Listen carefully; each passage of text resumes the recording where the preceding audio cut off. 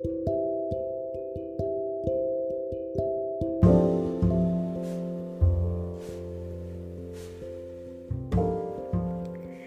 everyone! Today I'm going to tell you an amazing mythological story, the devotion of Bhakt Prahlad.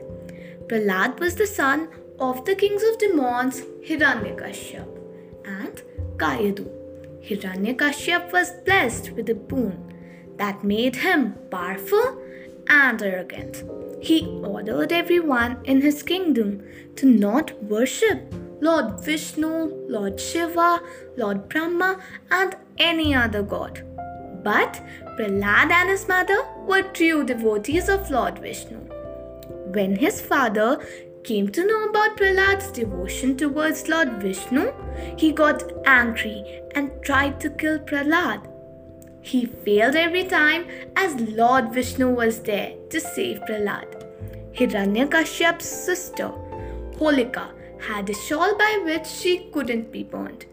So, she, taking Prahlad on her lap, sat in the fire.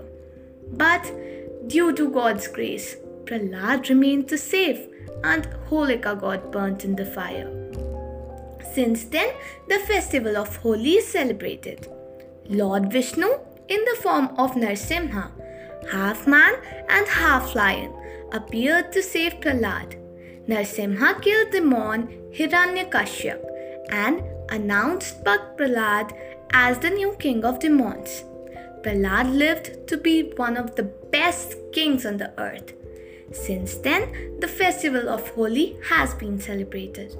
I hope you liked the story. Now it's time for me to say goodbye to you all. Stay tuned for more stories.